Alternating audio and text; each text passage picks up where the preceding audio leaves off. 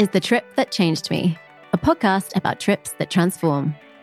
I'm Esme Benjamin, editor of Full Time Travel, and every other Thursday, I'll be sitting down with entrepreneurs, writers, entertainers, and everyday adventurers to discuss a journey that shifted their mindset, ignited a new calling, expanded their heart, or ushered in a new chapter. My guest today is Laurie Woolever, writer, editor, public speaker, graduate of the French Culinary Institute in New York, and former assistant to Anthony Bourdain, with whom she co-wrote several books. The most recent of which, World Travel: An Irreverent Guide, Laurie sadly had to complete alone following Bourdain's death in 2018. Today, Laurie shares memories from Sri Lanka, where she joined Bourdain, or Tony as she affectionately calls him, on a shoot for the TV show Parts Unknown. For Laurie, this trip was part business, part pleasure, an opportunity to explore the lush island nation with her friend and mentor while working on a story about Sri Lankan home cooking. But it was especially significant because she was newly sober. Navigating triggers and travel rituals that involved alcohol was challenging, but the experience shifted Laurie's perspective. To her surprise, the world was bigger and better without the booze. This interview is full of wonderful personal anecdotes about Anthony Bourdain the Traveller, plus loads of insider tips that food obsessives will appreciate. So without further ado, please enjoy Laurie Woolever. Hi, Laurie. Glad we could finally do this. So the first question I like to ask everyone is, where did your love of travel originate? Great question. I suppose it was as a child. You know, my family and I didn't go on many far-flung adventures, but the things that we did do really made a huge impact on me. It was the most special time to travel with my family. We went to Disney World a couple of times when I was a kid. And what was really kind of, I think, added to the trip, although it's going to sound terrible, we drove from New York State to Florida, which took about 2.5 days. And this was in the late 70s, early 80s.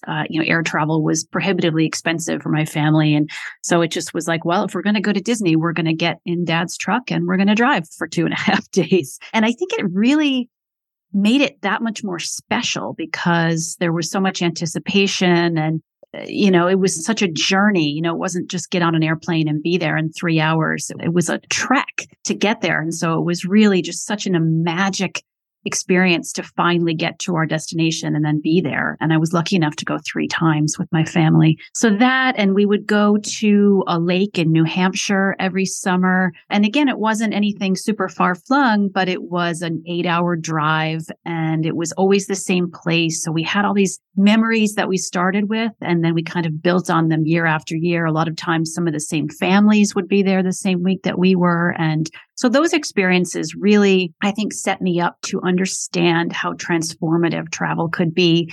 And also to understand that it's not always about getting to the place right away, the easiest, most comfortable way possible, but such a cliche, but letting the journey be part of the experience.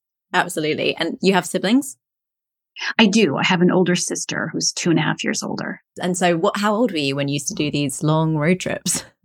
The first one, I was 4 years old and she was 6.5 or 7. I really give my parents a lot of credit for doing that, and again, this was the late 70s. There were no electronics. There was just, my memory is that we had our sleeping bags. My dad had a pickup truck that had a back seat that would fold down. So it was the two of us kind of in a nest of sleeping bags and pillows and of course, no seatbelts to speak of, and just books and coloring books and maybe some dolls and snacks. And that was kind of it. And, I think we were well-behaved, good kids. And I'm sure my dad had a stern talk with us before we took off that we shouldn't be fighting and whining. And, as far as I recall, we got along. We did it. I'm sure there were moments of, boredom or discomfort, but I don't really remember that. I just remember that it was this really exciting journey to sort of see, upstate New York, Syracuse in the early spring is pretty grim.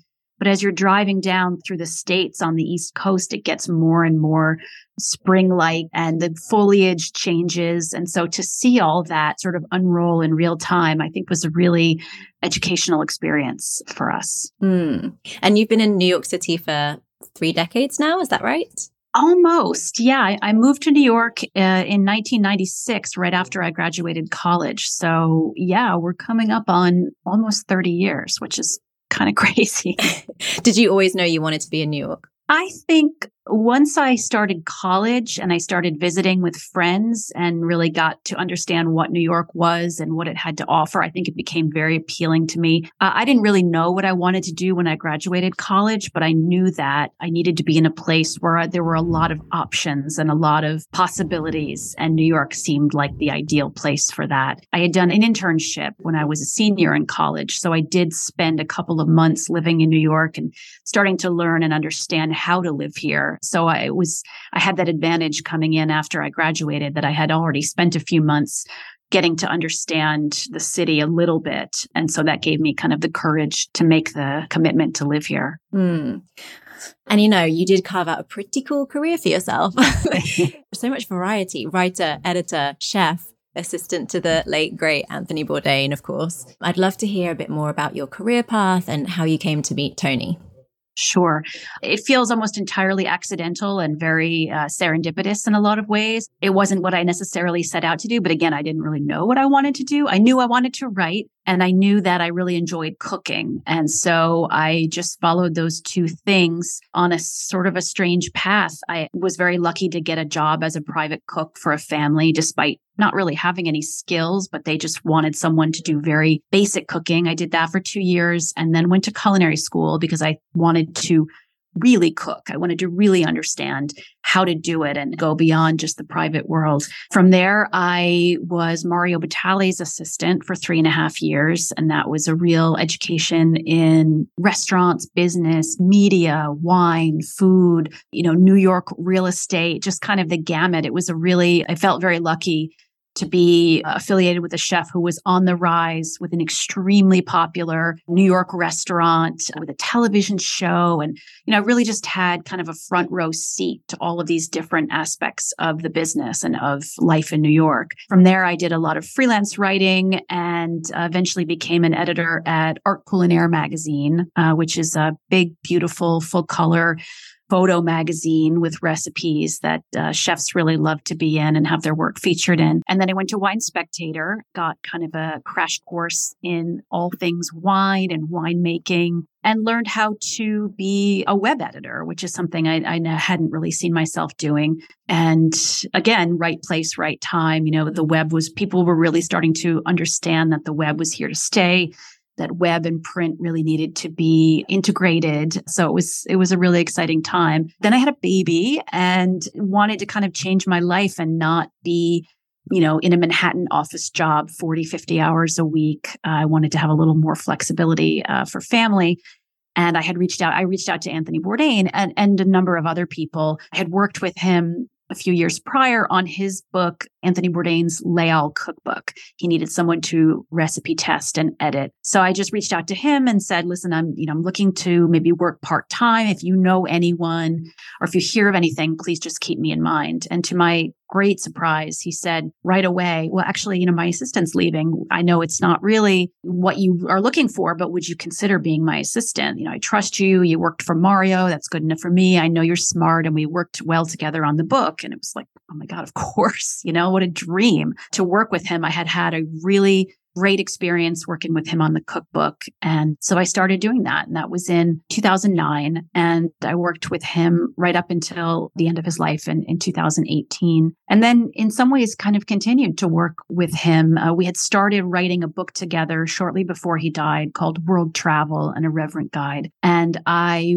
was sort of left to finish it on my own and definitely kind of change the course of what the book looked like. And then I also did an oral biography called Bourdain, the Definitive Oral Biography, in which I interviewed lots and lots of people who had known Tony all through the course of his life and put together sort of an alternate story of his life, a sort of a companion piece to Kitchen Confidential. I have so many follow-up questions. Oh, sure. I know that was a lot at once. I'm trying to imagine what it would be like to sit down and work with him on, for example, World Travel. Mm-hmm. What was that process like between the two of you? Did you know you were going to be involved in the writing, or at the time were you just helping him to structure it and get his notes together? How did it work between you two? I did know that I was going to be involved with the writing because we collaborated on a previous book, a cookbook called Appetites, a cookbook. And so that was my first opportunity to fully co-author a book with Tony. So I understood a little bit what the process was going to be like. Tony had a very strong and sort of inimitable writing voice, and that was always front and center. But he also was a very, very busy person and didn't necessarily have time to sit down and write a whole book on his own. So I did a lot of support writing for the cookbook. I wrote all the recipes. In some cases, they were things that were out of his head, or they were out of books, or they were, things he had had on the road. And then he wrote the essays, and I helped him kind of organize and clean them up a little bit. And then we kind of, with the head notes, I wrote scratch head notes for every recipe. And in some cases, he left them as is. In some cases, he completely threw them out and rewrote new notes. And in some cases, it was kind of a mixed effort of changing up this and that. And so now when I look at those notes, I don't remember and know even which is which. So it speaks to that we had a great working relationship as far as writing. I was able to at least get the bones of his voice and the things I thought he might want to convey with each recipe. And then, my ego let me kind of stand back and let him, change things up as he saw fit. So we had this great working relationship as writers, and that was my expectation for world travel. We hadn't gotten very far into that process, but the idea was that he was going to write a handful, maybe a dozen essays about different aspects of all the travel he had done over the, 15 years or so that he had been on television, and that I would be making sure that all of the details and all of the facts and figures were correct and were relevant to what he was saying. And again, it was meant to be sort of a seamless collaboration. And unfortunately, we didn't get very far into it. He's very, very busy finishing up filming that season of Parts Unknown, and he was just constantly traveling. It was even just to get him to sit down with me to do a meeting about which geographies we would include in the book was a lot of planning. I was very lucky to have that one meeting. It was maybe an hour and 10 minutes sitting down in his apartment. I had a huge list of every place he had ever traveled for television. And we went through it one by one and talked about, whether or not it made sense to include it in the book and what things he definitely wanted to include from each geography that he chose. And that really became the blueprint for how I had to proceed with the book once he was gone. Was there any question after he passed away of whether you would finish the book? Did you think about just shelving it and letting it be? Or did you feel like you had a calling to bring this book into the world?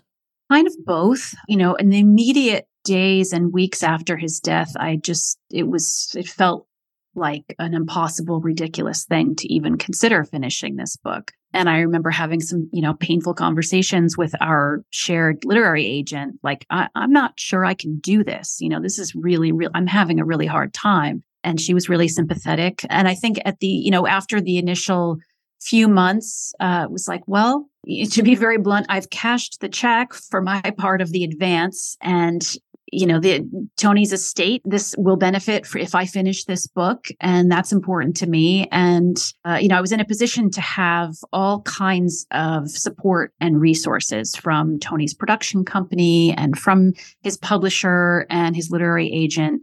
Everyone that in that world was kind of rooting me on, giving me access to information that I needed. The people that made television with him were very, very helpful to me in answering questions and in some cases contributing essays or doing interviews that really helped me finish the book. So it was really hard at first, and I wasn't sure that I was up to the task. And then it was like, well, what would Tony do, or what would Tony want me to do? And that was really a guiding principle in helping me get it done. But it was hard and very lonely. And having started the project with the idea that I would be doing it with Tony, that I would be traveling in order to fill out my understanding of some of these places, and then just, sitting at my dining room table, having lost my job and my friend and mentor and boss, and just having to be me and my computer. It was really lonely, but I'm very, very pleased with what came out of it. It turned out great. And fun fact, I have a copy that's signed by you. Oh, that's nice. Yeah. It's awesome. Anyway, so I want to talk a bit more about the fact that, obviously you had this great working relationship, but you also had a friendship. Mm-hmm. And you would get to accompany him on one trip a year, all expenses paid, as he shot Parts Unknown. Mm-hmm. Tell me a bit more about these trips and how they came about and what sort of logistics went into them. Sure. So probably 2 or 3 years into my working as Tony's assistant, at first I hadn't been traveling much at all because I had a baby and, it was hard to get away from a baby for any length of time. And it just wasn't an issue. And then I think my son was maybe 3 or 4 and I booked a few days for just myself to go to Cartagena, Colombia. JetBlue had just started flying direct from JFK. And I thought, why not? It was my birthday. I had a friend who was working in a hotel there. And so I just did it. And I reached out to Tony and said, I'm going to Cartagena. If you have anything to recommend, I know you were there not too long ago. And it was like a light went off and he said, oh, you're interested in traveling? You're going to start doing international travel again? And I was like, yeah, I've been dying to do it. Now my son's a little bit older and I can leave him without too much guilt. And he said, well, if you ever want to come along on a shoot, I just pick a location, maybe let's say, one location a year and I'll pick up the cost. You fly business class, you stay in whatever hotel I stay in and just do what you want to do. You can either hang out with us and see how the show is made, or if you want to pitch stories and, work on your own thing as a magazine or newspaper writer, then do that. And so it was really just an extraordinarily generous perk of the job that I think it probably just spontaneously occurred to him and he offered it. And then it was like, from then on, it was like, okay, I'm going to take you up on this. You may regret it, but I'm going to do it. And so every year, starting in 2014, I did one trip a year and I always went for the really long haul, New York to Asia trips, because that was, to have the opportunity to go that far away and to be taken care of and to be in a crew with fixers and, very seasoned travelers and to see things through Tony's eyes. It just felt like this is an opportunity that I don't want to waste. So starting in 2014, I went to Hue, Vietnam with the crew. And then the next year we went to Okinawa, Japan. The following year was sort of a couple of stops in Japan. We started in Kanazawa and then went to Tokyo. And then the next year was Sri Lanka. And we tacked on a Manila trip because there was some business we were doing in Manila. And then the final year that I traveled was to Hong Kong. So I really got to see some extraordinary places and do things that I don't know that I ever would have been able to do, not the least which is flying business class to and from Asia, which I got incredibly spoiled. I don't know if I'll ever be able to afford that kind of travel again. It was pretty amazing to go in that kind of comfort. Oh, I feel the same way about some of my experiences as a travel journalist, like staying in these incredible 5-star hotels. And I'm like, this is amazing, but this is probably as good as it's going to get for me because I can't afford to do this ever again. Right. But what an incredible experience. I can't even imagine. I'm very envious. But the trip that we're going to talk about today was a Parts Unknown trip to Sri Lanka. Mm-hmm. So why did you decide on Sri Lanka this time?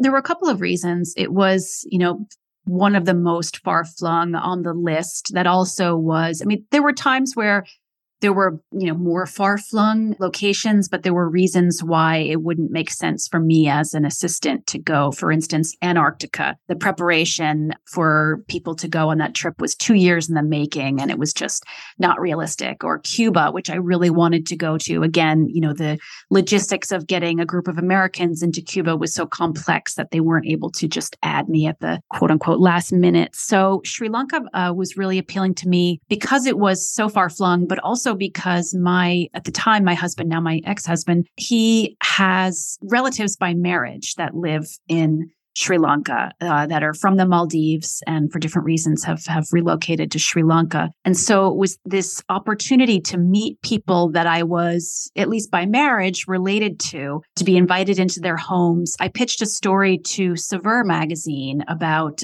Sri Lankan home cooking. And I was able to get invitations into 3 different homes, one of which was the home of the sister of my ex-husband's cousin's wife. And she was incredibly welcoming. It was she and her husband, who happened to be a professional chef, and their son and her mother. And they had us into their home, I think 3 different days to cook a huge variety of Sri Lankan and Maldivian dishes. And so to have that kind of experience, to have that kind of serendipitous, ability to get there and someone that I knew and someone that was so welcoming and wanted to share with me. I just felt like I would be crazy not to take this experience. So that was part of it. And then also, getting to see a place that had been ravaged by civil war for, I think, close to 30 years. The first time Tony and the crew went to Sri Lanka, the war wasn't quite over and things were much different. They weren't able to really move around freely. They weren't able to go to the north of the country. They had to stay in Colombo, and there were, armed checkpoints and a lot of chaos and disorder. And so to be able to see the country kind of newly opened up, to get to go to the north, to Jaffna and see what things were like there, to meet people and talk to them was, again, just a really extraordinary opportunity. It was also your first big trip since becoming sober. That's You'd right. quit relatively recently. So how comfortable were you with your sobriety at that point? Not terribly, to be honest. I remember going to an AA meeting shortly before I left and just sort of sharing with the group, like, I don't know how this is going to go. I haven't really traveled like this without knowing that there's going to be cocktails on the plane and cocktails when I get there, and, all kinds of opportunities to behave badly with alcohol. And this is, it was a big challenge and a little bit scary for me. And ultimately, I stayed sober. We were staying in this beautiful colonial hotel in Colombo called the Gull Face Hotel. And they're known for these gigantic, beautiful gin and tonics. And they have a very old-fashioned bar. And it's like, well, they also have Coke Zero. So that's what I'm going to have, or I'm going to have a tonic water with a lime in it, and that's going to be okay. And it was, in ways it was better. My sleep was much better. My ability to get up in the morning. I didn't really suffer any of the sort of gastric distress that I had on previous trips, whether or not that was luck or something else, I don't know. But it was a big test for me. And ultimately it showed me that I could do it. I had a weird sort of scary series of events where I was followed on the street, and then I had to go buy whiskey for the crew, and I left my credit card at the liquor store, and then I had to go back, and I was getting followed, and then the tuk-tuk driver took off with my bag and my passport and my phone, and it was just, it all worked out, but I had an extremely stressful and kind of scary 30 minutes in one night in Jaffna. And I thought, man, if there were ever a time for me to just open this bottle of whiskey and drink it, this would be right now. And I was very lucky to have another sober crew member. The CNN photographer was along, and he's been sober for a long, long time. And just as I was starting to feel like, oh God, I want some of this whiskey, he came out of the front of the hotel as I was getting out of the tuk-tuk and was just like, come on, I'll walk you back to the chicken place, and we'll get the chicken for the crew, and it's going to be fine. Let's get you a Mountain Dew. So, these things are just coincidences, but you kind of look at them and go, oh, well, right place, right time. Like that guy just happened to materialize when I was feeling at my lowest and weakest. So it was a really extraordinary trip in a lot of ways, and really proved to me that there is a lot of joy and a lot of serenity to be found sober travel, even when things get rough and stressful. I imagine that when you first get sober and you're trying to adjust to that way of being, there must be certain triggers, right? And I'm sure one of the triggers is like the habit of pairing a new cuisine with like the local beer or the local, whatever the local drink is. Mm-hmm. It must have been hard for you, since it was also new, to like move past those triggers. So I'm glad that you had that person there to support you. How did you find out that this person was sober? We had met my first trip with Tony in Hue. David, the photographer, showed up maybe a day or two into the trip. CNN had sent him over just for a couple of days to shoot on location. And I noticed that he was drinking a Mountain Dew. And I think he just volunteered, like, yeah, I don't drink. I never drink. I just never started, and I don't do it. Or maybe he had drank a little bit when he was a teenager. So he was a sober person that I knew well before I decided to get sober. In fact, my nickname for him was Sober David. So when I knew that he was going to be on the Sri Lanka trip, I was really, really glad, because we didn't always overlap on these trips. And this one we happened to, and it was really huge for me.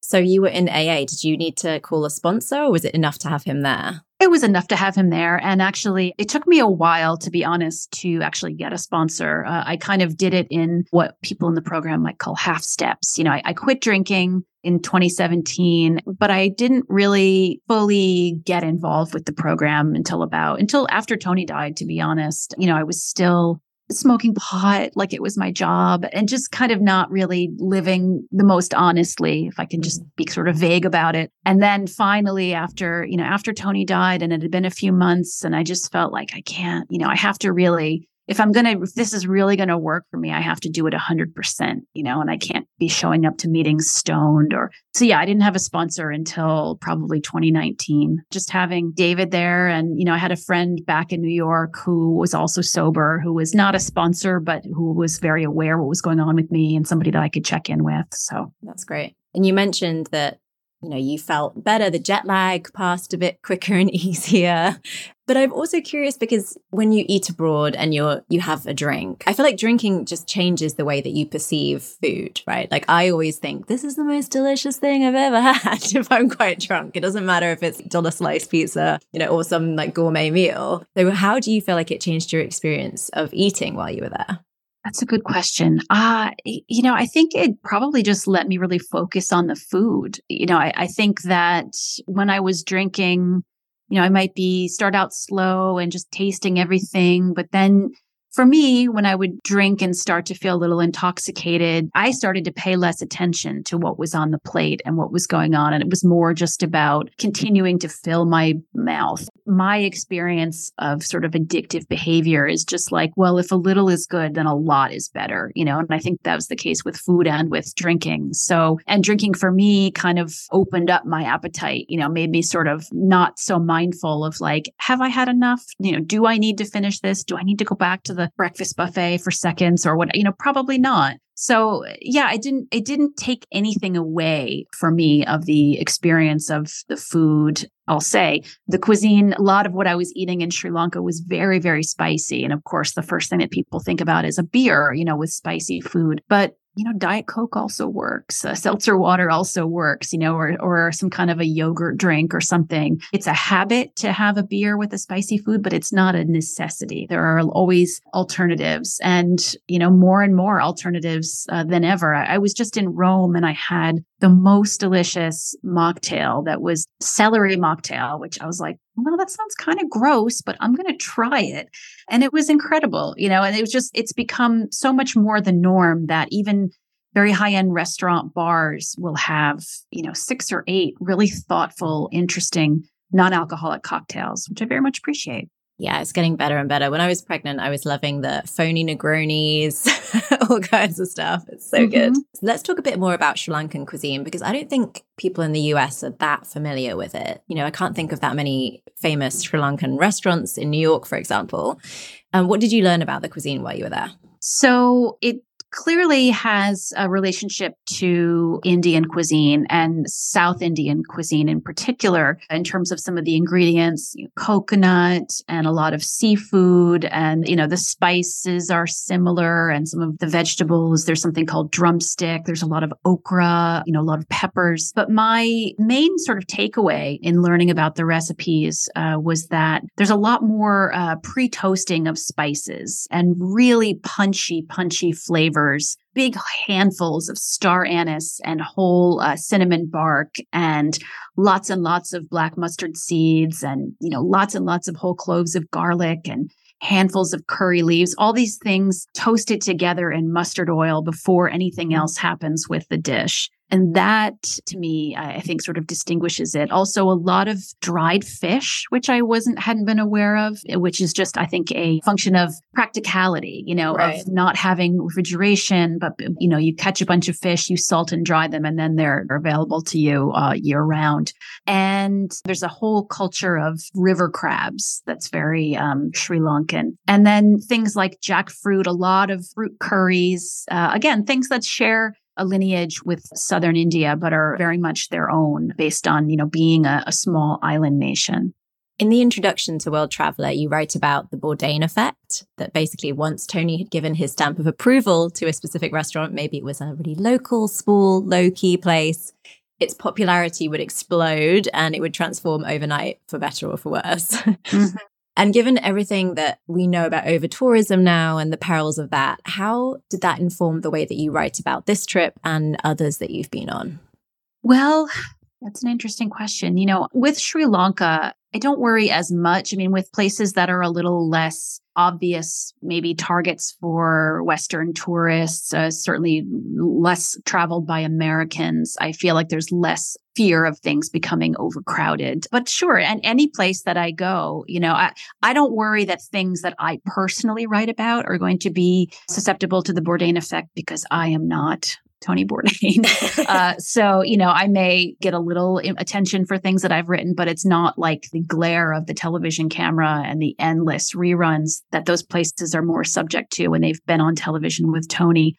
This is kind of an ongoing dialogue, right? In travel media is about, do we gatekeep a place or do we blow it up? Do we want to help a business thrive by giving them that attention, or are we endangering them? And I think Tony's response and Tony's approach to it is a really good one, which is like, well, let's let the place decide for itself. Now, of course, when you're taking a photo, when you're putting something on Instagram and you're an influencer or you're just an enthusiastic traveler, you're not necessarily engaging in the whole process with the business owner. But if a business allow themselves to be tagged on Instagram, if they're interested in that kind of thing, then I think they're signaling an openness that they want to be shared with the world. And, there were plenty of places when Tony and his producers would start to develop an episode, there were plenty of places that said, you know what, I'm sorry, we can't have you shoot here. We know what happens. We're not set up for that. And, we serve a very small local population and we're not willing to take on what happens as a result of being on television. And you just have to respect that and move on, So it is, and I wrote this in the book, it's a choice that a business makes, whether or not to engage with the public and be open to the glare of television. So I think Tony, in some cases, really regretted what happened, but if a place is good and if people want to check it out, that's a positive thing, and in some cases, businesses really adapt to the Bourdain effect. They might expand their footprint or they might hire on more staff or slightly change the way that they do reservations or the number of tables, whatever it is, to positively accommodate the new attention. So there's no one right answer to how to respectfully share with the world, something that you love. It seems clear that Tony was a very thoughtful traveler. What was it like traveling with him? It was really interesting. There were times when he was kind of amazingly enchanted by something that seemed very ordinary or seemed like, well, he must have seen this a million times. Why is he so thrilled by it? I always think of our time in Tokyo. In 2016, we had a few days in Kanazawa. I didn't see him that much because a lot of the scenes they were shooting were kind of very small and there was not a lot of room for extra people around. And so it wasn't until we got on the train together in Kanazawa and took it to Tokyo that I really sort of got to see him up close as a traveler. And we were alone. The crew was taking a couple of vans across the country with all the equipment, but the producers put the two of us together on a Shinkansen train across the country. And we were waiting for the train to arrive on the platform. And I had seen these coffee machines, these, vending machines that, of course, Japan is full of vending machines with all different kinds of interesting things. But the coffee vending machines were really everywhere. I hadn't paid too much attention, but Tony was like, oh, God, I love the coffee vending machines. They're so cool.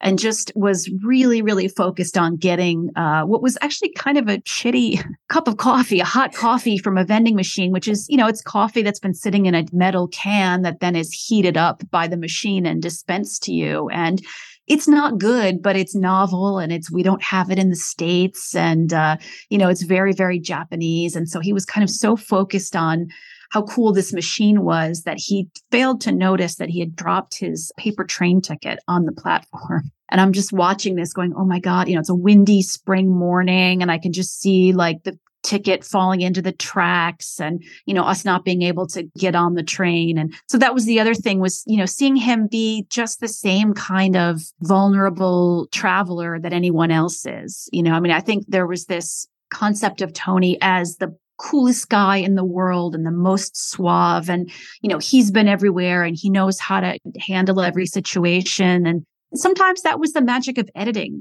He was sometimes just an awkward guy and a guy who didn't really know what to do and, really would hope that somebody else would call room service for him or, handle an awkward situation. So it was, I was able to grab the ticket before it blew away and we got on the train and it was fine. But it was a really humanizing thing just to see him like geeking out over a coffee machine and temporarily losing his ticket. So he was a human being. And I think that everything on television, even before he died, people had started to think of him as this sort of god and this saint. As amazing and great and singular as he was also a deeply human person. And it was in those travel moments that I got to see that. Again, in Tokyo, we were alone. The crew was on their way and we had an evening. He said, well, let's grab some dinner in Shinjuku in kind of the fun, young, super crowded neighborhood of Tokyo where there's lots of cheap restaurants. And we went and we just got some very good, but not outstanding yakitori and beer. I was still drinking then. And again, it was like, it wasn't anything special. It wasn't, the secret, sushi place in the subway or, the world's best uni or whatever. It was just some delicious grilled chicken and some beer. And he was really happy, not only to be experiencing this thing that he knew he liked, but to be able to share it with someone who had never experienced it before. And for whatever reason, we really didn't, people didn't approach him. Maybe one or two people noticed him and he stands out. He really stood out in Tokyo as a 6'4" guy with he had kind of a big head and he just had a really distinctive look. And for whatever reason that night, people just kind of left him alone. And it was this really kind of special off camera human moment that I will always remember with a lot of fondness. Yeah, there's really nothing like traveling with someone in order to get to know them on a deeper level. Yeah, absolutely. What a cool experience. I'm curious to know with the production team and stuff, like how are you like whisked from place to place in a swanky car? Are you kind of coddled throughout the whole thing with Tony? Or, do you still get a taste of local life and like unplanned chaos? It seems from that ticket story, the vending machine story, that there was some unplanned chaos.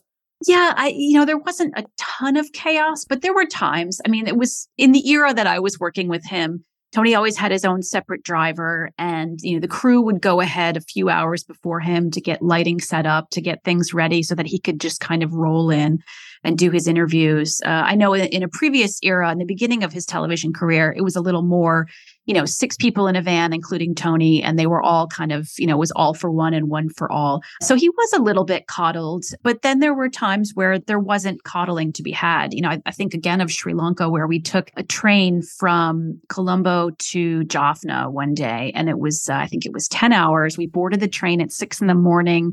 There were horrible floods and, heavy rain in Colombo. We were able to, to get out without any issues with the train tracks, but you could see the flooding on either side of the embankments. And it was really uncomfortable. There was not an air-conditioned train. It was an old train. It had only recently started running again after the war. And it was just hot, so hot, and just a long, long, long trip. And a lot of the crew were not feeling great in their stomachs. Tony had a bout of either, food poisoning or who knows what, traveler's stomach. So he was suffering and there was nothing to be done about it. It wasn't like there was going to be a ambulance or a limo or whatever. It was just too long a drive. And also they wanted to shoot him on the train. It was a really scenic opportunity that he wasn't willing to give up. So, in that case, we were all together kind of suffering together on this hot, miserable train.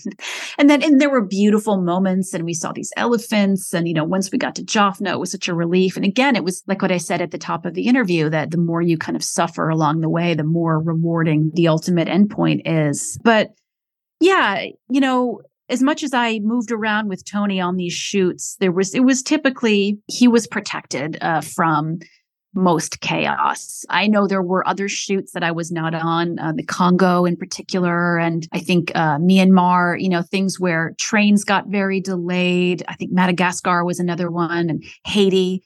Things don't always go according to plan, and especially in places where people don't have a lot. When the Western television crew choppers in with their food and their expensive cameras and their air conditioned cars. Things can get dicey, and, it can feel very awkward for the people who, that are on the crew side of things. You come in, you shoot whatever it is you're shooting, and then you get to leave and go back to your comfortable life. So there are definitely examples where things got slightly out of hand that, any fans of the show can see when they watch those old episodes. So I know that at the end of your trip, you ended up going to the Philippines. Mm-hmm. Now, I had a baby 7 months ago, and I'm in one of those, what is, I'm sure you can cast your mind back to what that was like. I miss traveling so much, and I would love to do something that spontaneous. How did you make that work with the kid at home? And how do you, in general, fit a family into your travel plans? Mm-hmm. Yeah, that was the longest trip. Typically, I would go on one shoot that would be maybe 10 days, and then I would come home. And I think this one was closer to 14. So it was a really long time to be away from my son. At the time, I was still married. So, he and his dad back, my son and his dad back at home. And, between the after school program and him being in school, and maybe my in-laws got involved a little bit, or some neighborhood moms, or I slipped a little cash to some of the neighborhood nannies to take him, with their own charges after school. It was a kind of a patchwork and not easy. The older he got, the easier it was, but it still was hard. It was hard to be away from him. And then especially to be, 12, 13 hours difference, it was hard catching up. I'd just be getting up and he'd just be going to bed. And, it was worth it, but it was never easy. The first time I went away, I think he was in kindergarten. It was the time when I went to Vietnam, and I took him to the grocery store and just basically filled a grocery cart with garbage, snacks, these guilt snacks. Here's a bunch of extra stuff that I normally would never let you eat. That's going to, that eat your feelings basically while I'm away, which was ridiculous in hindsight, but it made me feel better to know okay, I'm leaving for 10 days, but he's got all these things that are going to make him really happy every day. So yeah, it is hard. And now it's, my son's 14 now, and I just was away for a week, and he was with his dad. He was having a great time. And it's less, it gets easier as they get older, and especially if you've got a good support network back home. But yeah, it's never easy to leave your kid. I'm about to go on a yoga retreat for a week, and it's hard because I know that it's good for me, and if it's good for my mental health and physical well-being, then it's going to be better for her. But yeah, the mom guilt is real. Mm-hmm. I found that there was a lot of guilt and anxiety leading up to the planning of the trip. And the minute I got in the car to go to the airport, it was kind of what? I have a kid? I only vaguely remember. It's once all the pieces are in place, I found it very easy to kind of let go of all of that. So hopefully that'll be your experience as well. That's good to hear. I hope so.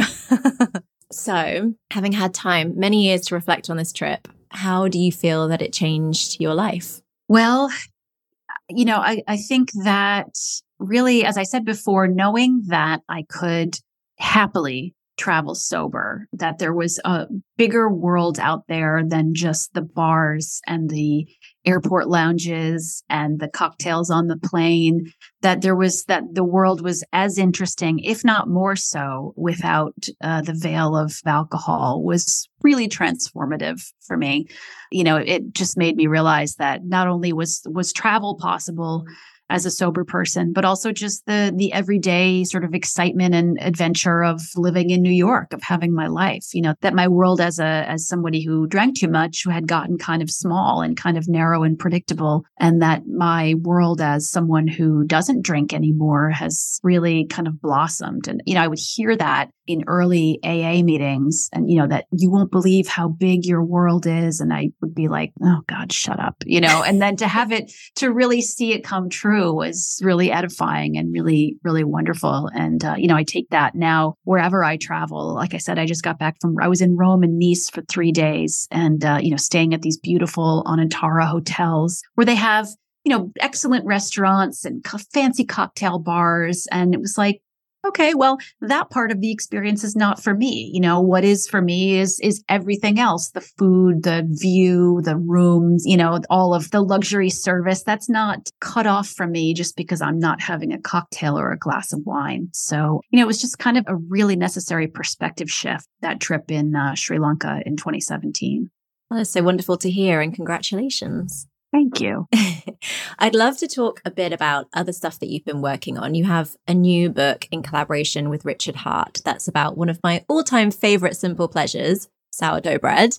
Yes. Tell us how that project came about. Yeah, this has been a couple of years in the making, and we are close to being done with it. Richard is a tremendous baker. He's British by birth and worked for a long time as a cook and chef in London, and then moved to the States and spent many years as the head baker at Tartine after learning how to bake bread in various other places around California. And then after several years there, he took Rene Redzepi up on an offer to open a bakery in Copenhagen. So I think starting in 2018, he was based in Copenhagen at Hart Bakery, which is a very bread obsessives know that it's one of the best bakeries in the world. Just extraordinary bread and pastries, a tiny little storefront. They also provide the bread for Noma, and they have a second location that's more kind of a canteen, and just a really special place in a city known for having incredible food. And now recently he has just moved to Mexico City, and he's going to open up a second bakery in Mexico City, which is really exciting. So it's really great to get to know Richard and to learn how to bake bread from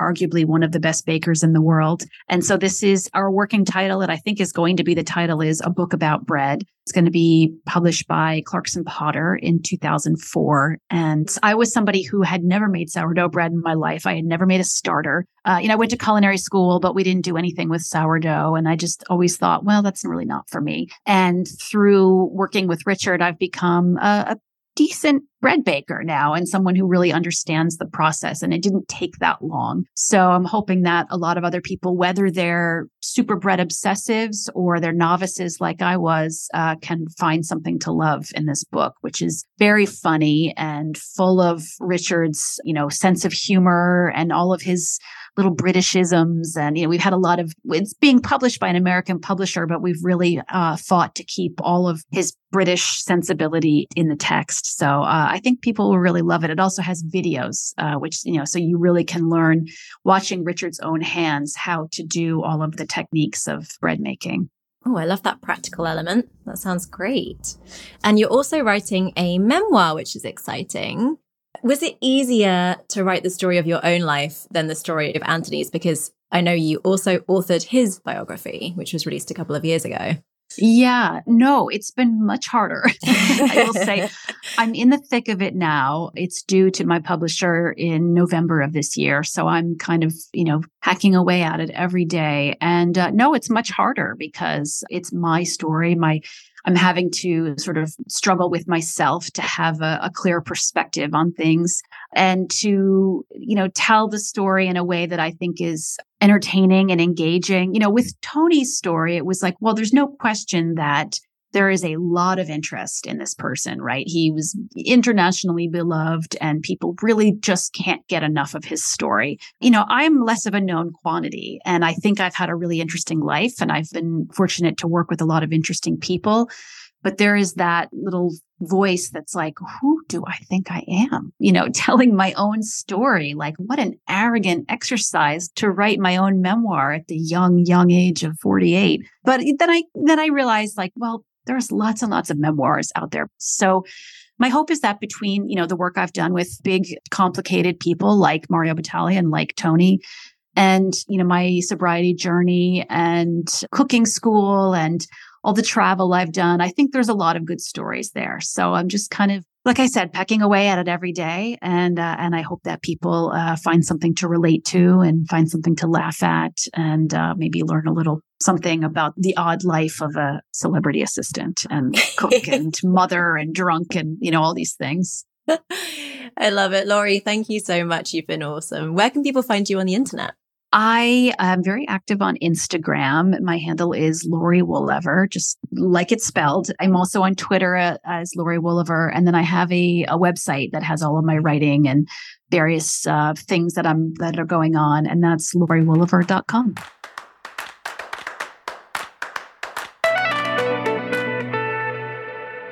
And before you go, I would love to do a quick fire round if you're up for that. Sure. Okay, let's dive in. What's the one thing every person should experience in their lifetime? I think that every person should experience some form of service, whether that's working in the service industry or just being a volunteer for an hour in some capacity, serving your family or friends, just to have the experience of being on the other side of the table. If you've never experienced that, I think it really is such an important part of adding to your empathy as a traveler. If you could teleport anywhere just for the day, where would you go and what would you do? I would go back to Vietnam. I would go to Hue, which was such a lovely city, and I would just eat as many bowls of bún bò Hue as I possibly could before I felt sick. What's your top tip for finding the best places to eat while traveling? I use a combination of Instagram and the website, The Infatuation, and, looking for who's doing the food blog, who's doing the local food blogs. And that was something I learned from Tony, which was, find the obsessive food nerds wherever you're going, and they're going to lead you to the best places. What's the one thing you never ever travel without? My phone. Such a lame answer, but it's true. It's the most popular answer, or the most common answer. What's the New York restaurant you're most excited about right now? Ernesto's Basque Spanish restaurant on the Lower East Side. That was purely for my own benefit. I was like, I want to know where Laurie's eating. Yeah, I'm there all the time and it's so good. What's a recommendation for a podcast, book, or a show to stay entertained on a long journey? My number one go-to podcast every week is called Who Weekly, and it's a pop culture entertainment podcast hosted by two really funny people, Bobby Finger and Lindsay Weber. And they basically talk about celebrity gossip, but it's only people that are B, C, D, and below list. They don't talk about any A-listers. And it's so funny. And so I've learned so much from them. It's like reality show contestants and stuff. Yeah. And, the like Brooklyn Beckhams of the world and, maybe some minor Kardashians. It's really, really good. What's the most unusual thing you've ever eaten? Oh, gosh.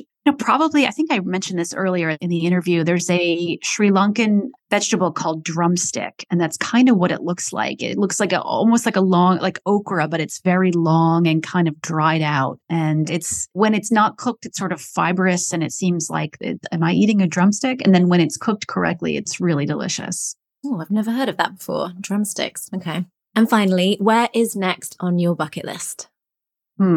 Well, having just gotten back from Rome, I actually am really ready to go back because I've been there twice, and both times it's been incredibly whirlwind, like 2.5 days in and out. And my bucket list plan for Rome is to go for like 2 weeks and just fully live the experience and not be, rushed and not be jet lagged. So Rome on a leisurely time budget. That sounds wonderful. Thank you so much, Laurie. I really appreciate it. It's been wonderful speaking with you. Absolutely. Thank you. Thank you for listening to this week's episode. I hope you liked it. We'll be back in 2 weeks' time with more inspiring travel stories for your ears. In the meantime, you can learn more about us by visiting fulltimetravel.co or following us on Instagram at full_time_travel. If you have a story you want to share on the trip that changed me, drop us a line. And please be sure to rate, review, and follow so we can keep this adventure going.